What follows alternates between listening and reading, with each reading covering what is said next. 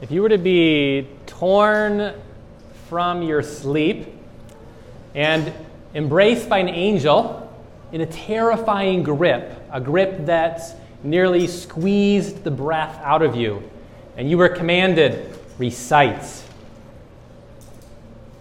how would you respond to this? This terrifying experience. This is what happened to Muhammad, founder of Islam, back in the 7th century. Or if an angel comes to you and he shows you these golden plates and he tells you to translate them, what would you do?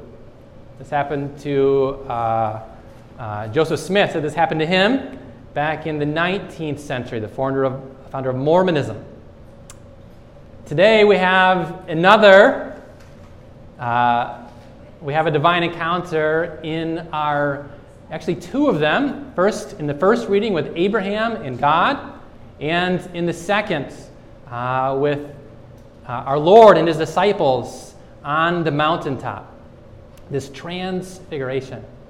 How are you to respond to a spiritual experience of the divine? What should you do to respond to a locution, a vision? We have great opportunity to reflect on this today in our gospel. So we're on the second Sunday of Lent, and this is a great opportunity for us to focus on one of the Lenten disciplines, on prayer. What it means to pray, what it means to encounter God, to have a divine experience with him. A look at this gospel and a look at the Old Testament reading and throughout Scripture shows that these sorts of experiences, these divine experiences, are not rare. They are common experiences. However, you should also know that the Scripture is clear that illusions and deceptions are also not rare. They are common.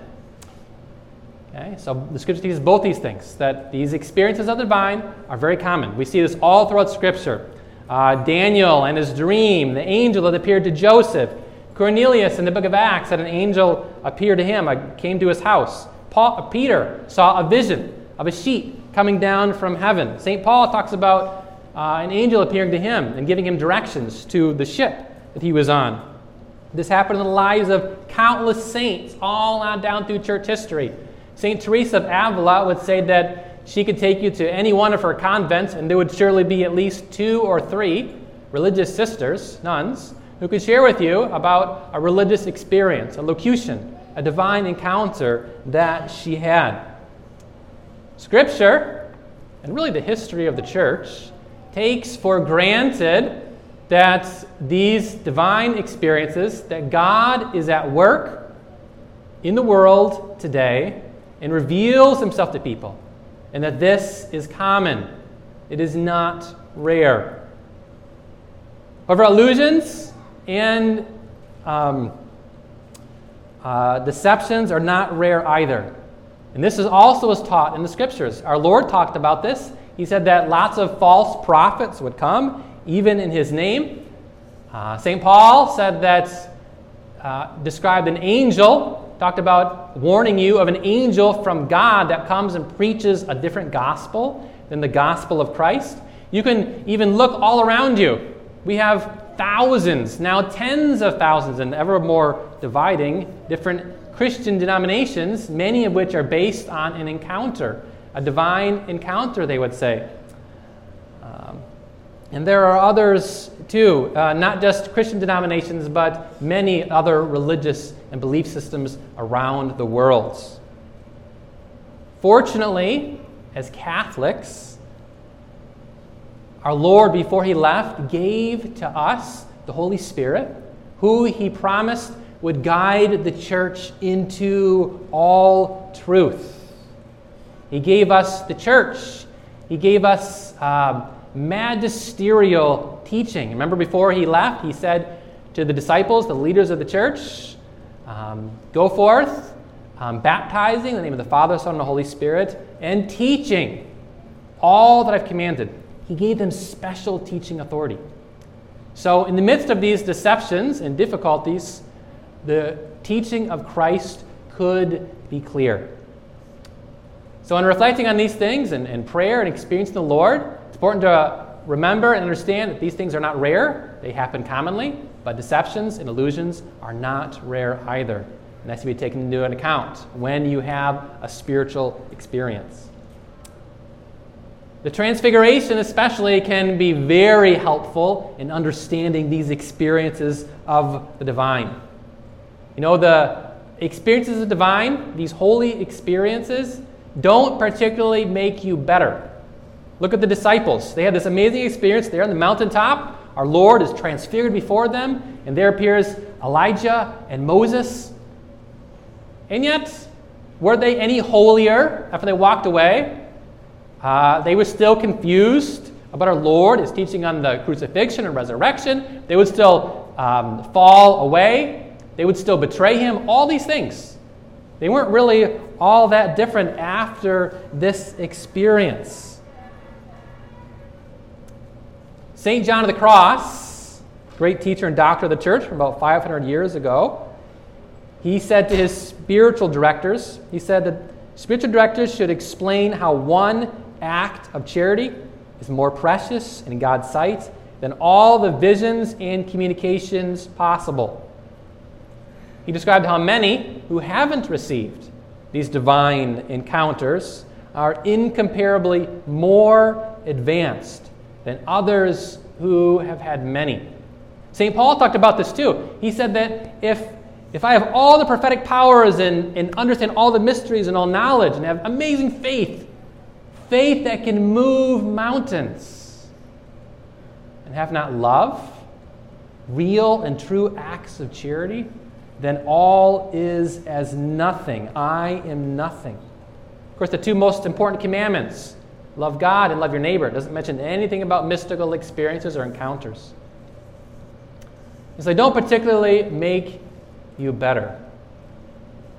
However, these experiences can be great gifts. They can be very helpful.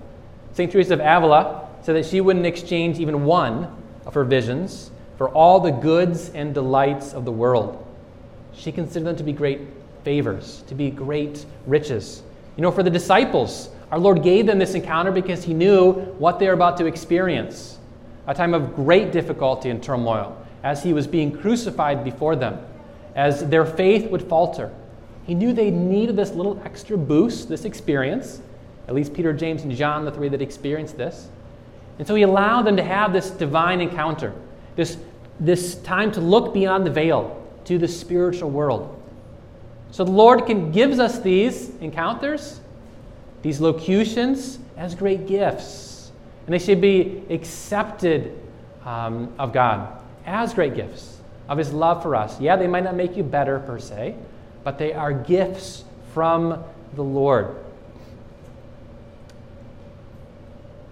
So if you were to experience a vision, a locution, it doesn't particularly make you better per se, but what then should you do? How should you respond to this magical experience of prayer? The Transfiguration can be very helpful in this too. You know, the disciples, after they experienced this, they were told by our Lord not to say anything. You know, there's this great temptation after you've had a divine experience to be like, look at me, I've had this amazing experience with the Lord. I am special. He loves me more than he loves you. Our Lord says, no, don't give in to that temptation of pride. Instead, take this vision, this experience, and set it aside for a time. Put it on pause. This will allow you to grow in humility, to grow in patience. You know, St. John of the Cross talks about, you know, the preoccupation, the waste of time, being all caught up in thinking about and pondering, you know, how amazing you are because of these visions that you've had. Instead, set this aside. Allow time to mature. Allow this vision, what our Lord's speaking to you, to mature. This is what St. Peter talked about, what St. Peter described. in his letter, when he was kind of reflecting back on his experience on that mountaintop at the Transfiguration, he said that it was a prophetic word made more sure. So as time went on, because he had set it aside for a time, this began to solidify in him about what this was really all about. He didn't know what it was about at first. It took some time. So set things aside. That's the first thing you should do if you have a divine encounter. Set it aside for a time. Second thing, don't trust yourself in this experience. It's very easy to misunderstand these things. The apostles, for example, even Peter, at this experience, he didn't really understand what was taking place, what was going on. The scripture says that he started saying things, he didn't know what he was talking about, building these tents and different things. He didn't really quite get it, right? So don't always trust yourself. It's too easy to take these things in the wrong direction. We have other examples of this taking place. For example, with Abraham. God came to him, told him he's going to be the father of many nations, and he didn't quite take it right at first. He decides that since he can't get his wife Sarah pregnant, it's not working, so he's going to take his servant girl and get her pregnant instead.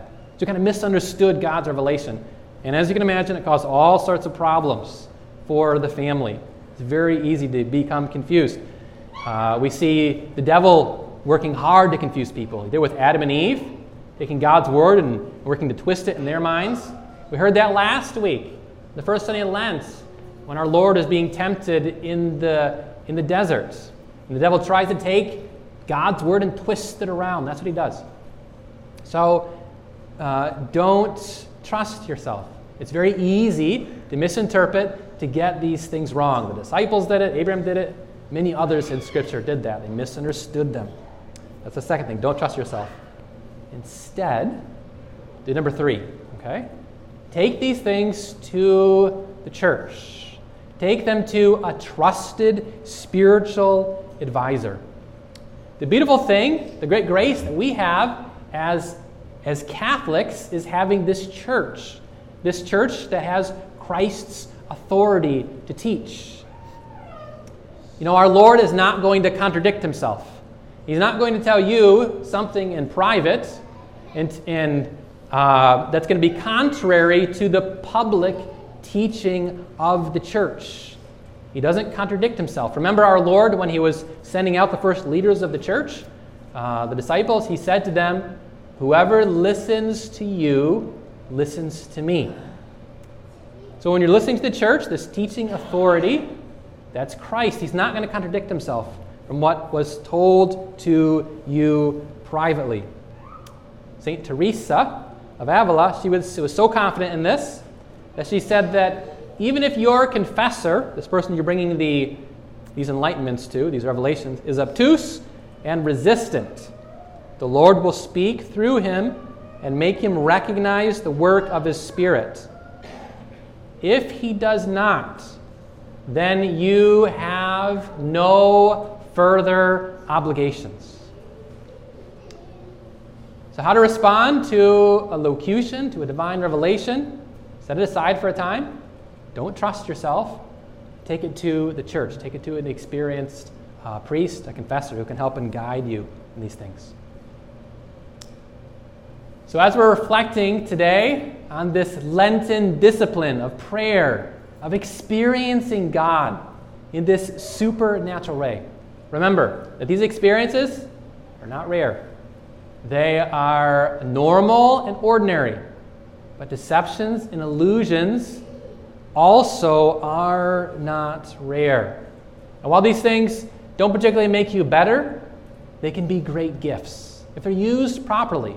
If you set them aside for a time, if you don't particularly trust yourself, and then take it to the church. Get good guidance as you're growing closer to the Lord. If you're doing these things, then you can grow in holiness. You can grow in that life of prayer, especially during this Lenten time of renewal. That God may be glorified. Amen.